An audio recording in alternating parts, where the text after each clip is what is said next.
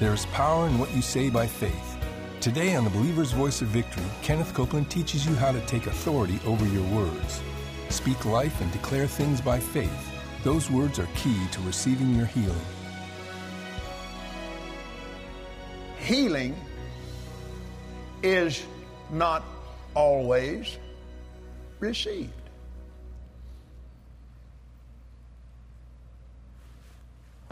It's always there. Always comes. How do we know that? Because Jesus is always there. I don't care where you are, He's there. I don't care on what mountaintop, He's there. I don't care in what valley, He's there. I don't care what penitentiary you go into, He's there. I don't care what church you go into, He's there. I don't care what department store you go into, He's there. He's ready to be received. The Bible calls Him wisdom, and wisdom is flowing in the concourses of the world, crying out, "Hey, stupid, how long are you going to stay stupid? I'm here." Yeah. Gloria said to me one time, she said, "That's absolutely right. The sun will shine on anybody that'll get out in it." You said that, didn't you? Yeah, she did. That's good, and it'll rain on anybody that'll get out in the rain. The rain doesn't stop and say, "What church you belong to?" No, you're going to get just as wet. There's Baptist wet, Methodist wet. Amen. Whoever's out in the rain going to get wet. Whoever will receive it, it's there. That's the way you got born again. I got born again in the living room of our little apartment. Amen. Gloria got born again in the living room of the house we lived in that I messed up so bad. Went and caused us to be completely, totally, absolutely busted. And I'm out looking for a job. And she's sitting in that house on a rented rollaway bed with an old ugly coffee table I made in shop class. Oh, man. And a broke TV. Picture on it about that wide. And she picked up, my mother sent me a Bible every birthday. So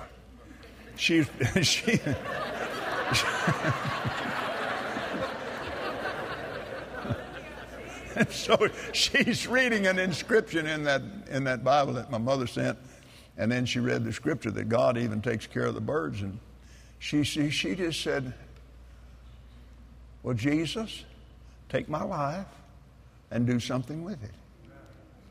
And He did. Now, she'd never heard the word salvation. She'd never heard the new birth preached.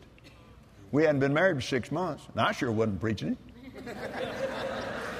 But I mean, I was raised in Southern Baptist Church, and of course my mama and daddy raised me right. It wasn't their fault I turned out like I did. But at least I knew, what you're supposed to do. So now I found a job. We moved out of that place and moved into this furnished apartment. See, she started praying. That happened about 2 weeks before what happened to me. She's praying. So things are changing. And all of a sudden I got a job. Good job. All of a sudden we found a brand new furnished apartment. Nobody had ever lived in that little apartment. You think that wasn't nice coming out of that off that $6 a month rollaway bed? Yeah. With a little mattress. No, you don't even want to go there. And it was wonderful. And we had just moved in there. And I flew my first trip for this new company, and I flew a man that was an executive with the Arkansas Louisiana Gas Company, and I flew him from Little Rock, Shreveport. His name was Weir. And I got back to our little apartment. Oh, it even smelled new, and glory. And hey, we had a paycheck. We had food. Amen. I won't go into all that other, but we didn't have food in the other house. We had food. What? Oh, I ain't got time to go in.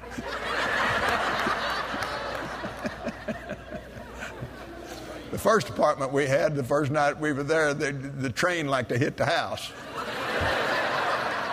Boy, you think that's not a rude awakening about 3 o'clock in the morning? Whoa, whoa! And here comes this train. And I'm telling you, our apartment was the last thing on that street, see? And that train just turned just before it hit the house and went over there and went down the side. And the whole house is shaking. We're doing much better today. I don't want y'all to think.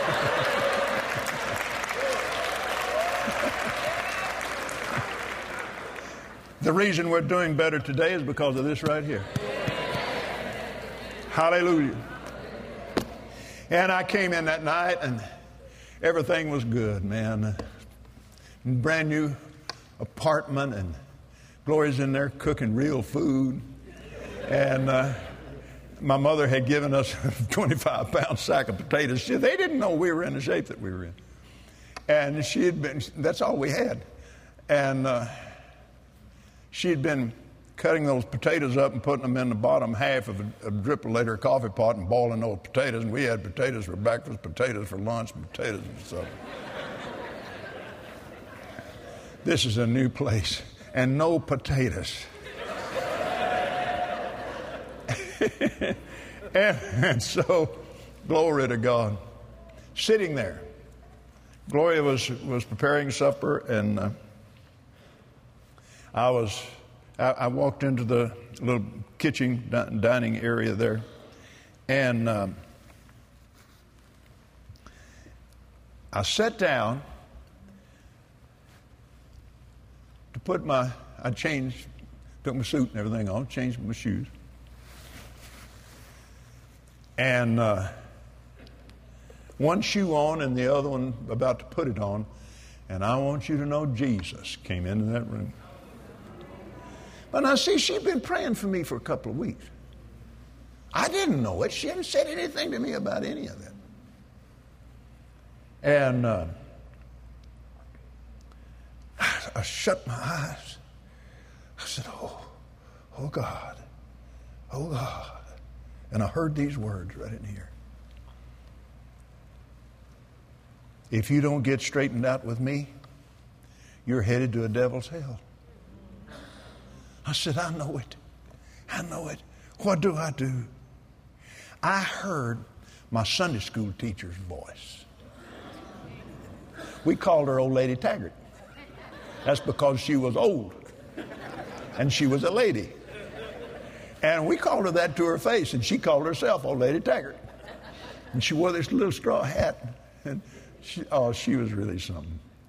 And, you know, in Southern Baptist Sunday School, they promote you just like school. That's one reason I didn't like it. It's too much like school. But the reason I didn't like it, because I was a heathen. But anyway. I heard her voice. See, the seed of her voice was still in my spirit. I heard her voice. Boys, you have to ask Jesus to come into your heart. So I did. And he did. And this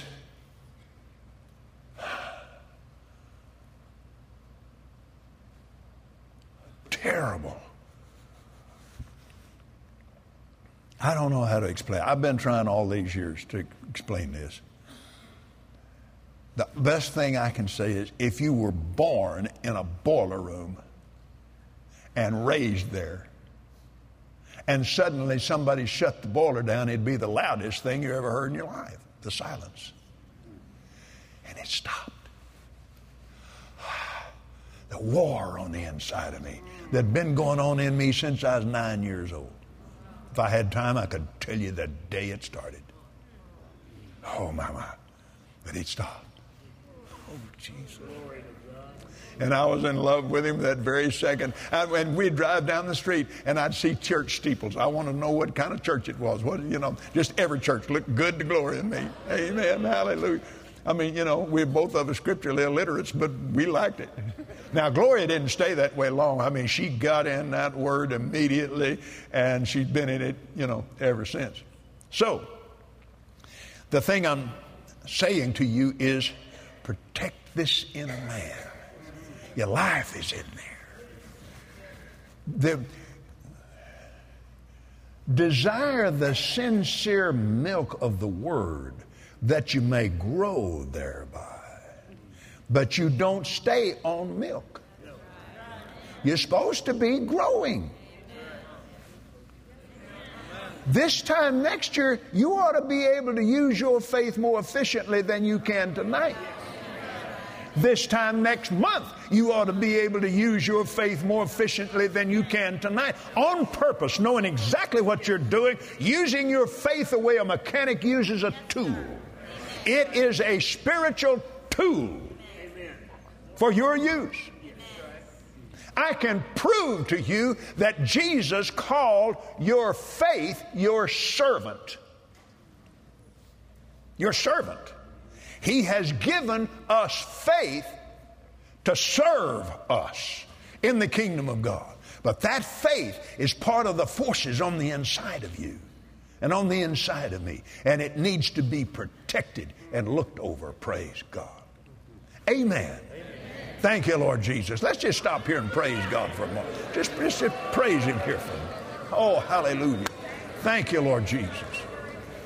Thank you, Lord Jesus. Praise you, Lord Jesus.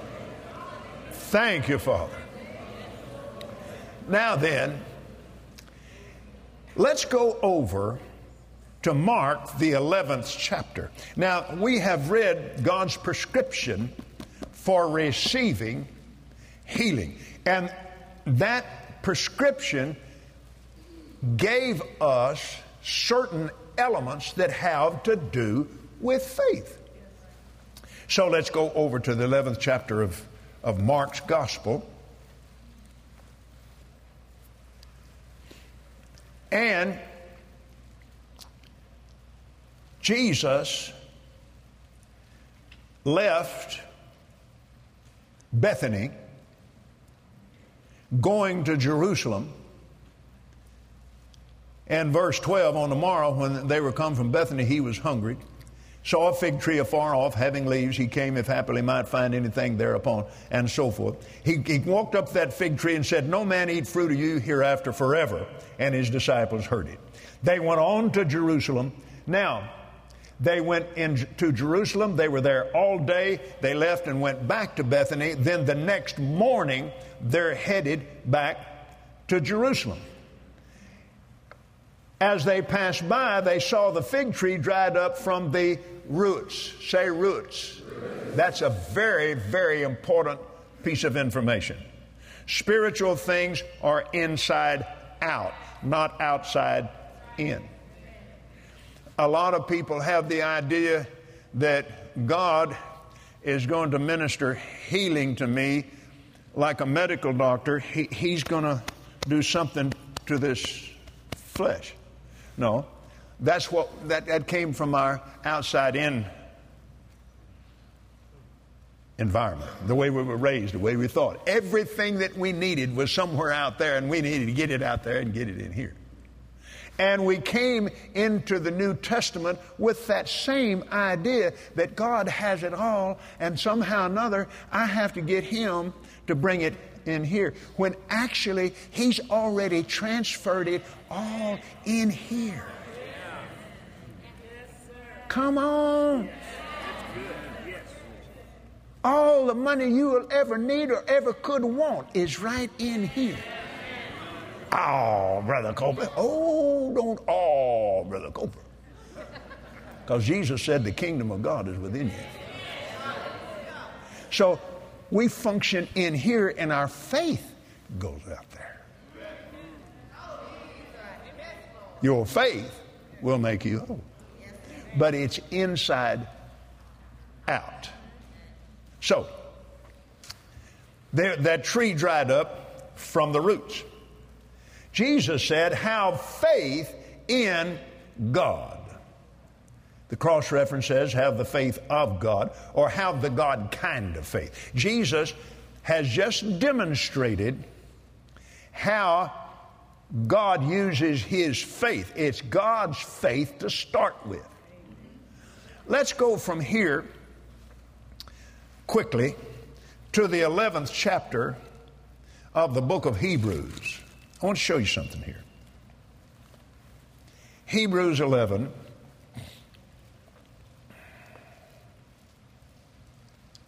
Now faith is the substance of things hoped for, the evidence of things not seen. Not seen.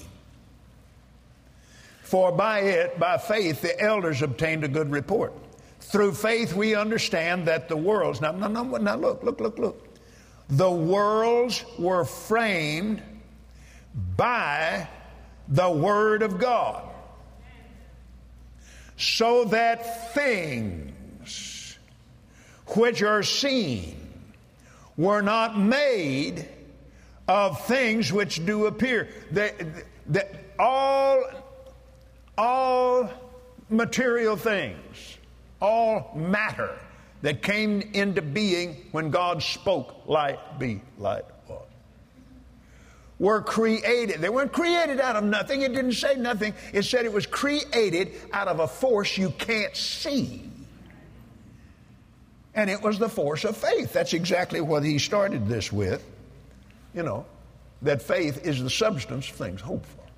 Now then, so Jesus then used that tree to demonstrate how that faith worked. Same thing happened on the day of creation. God believed it in Himself. He believed it. He could see it on the inside. That's what hope is.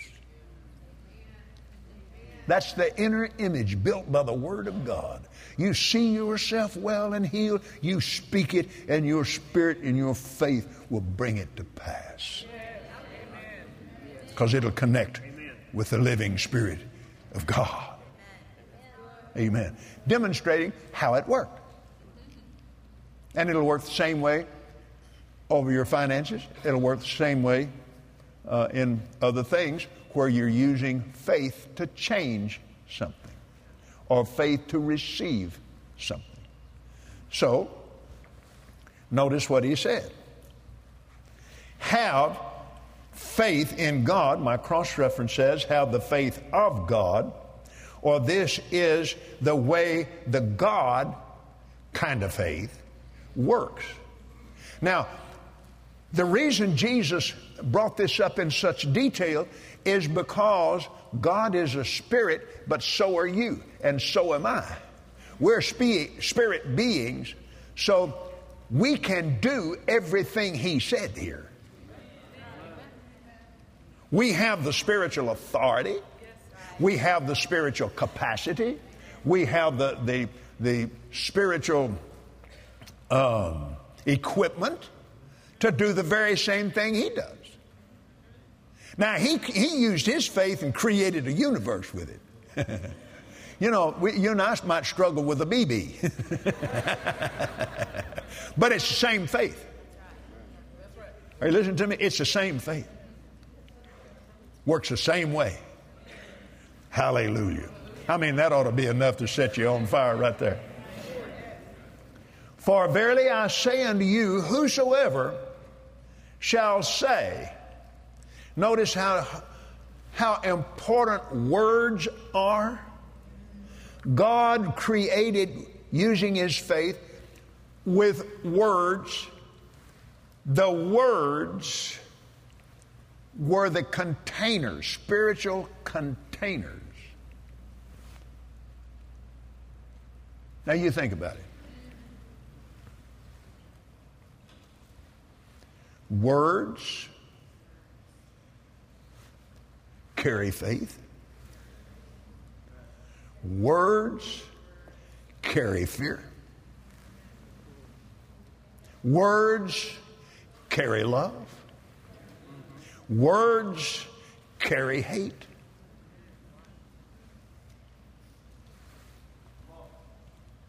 The power of death and life are in the tongue. God created the heaven and the earth with words. The scripture says He upholds all things by the word of His power. So we live in a word-created, word-upheld, word-dominated environment. You can't get away from that, my brother and sister. Nobody can get away from it. Every speaking human being on this earth, their entire lives are the result of what they've been saying. Well, I don't know, Brother Copeland. Don't start that. Don't go there. Don't get over into that area, because when you do, you choke off your faith and you begin to license Satan to operate freely in your life. Amen. Because not knowing about it is no excuse. Particularly in this United States where there's Bibles at Walmart. I mean, come on. And besides that, how many translations are you carrying around in your phone? A bunch, I hope. Amen. Glory to God. It's exciting. But that means there's no excuse.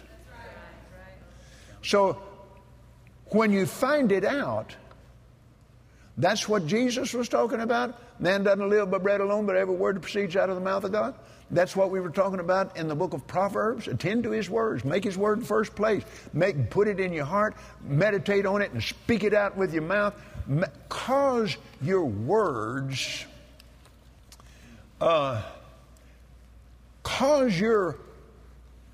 words, to do their duty. You were given the ability to speak like God for a reason. You are a free moral agent, and you have the right to choose what words you speak and speak them. Amen.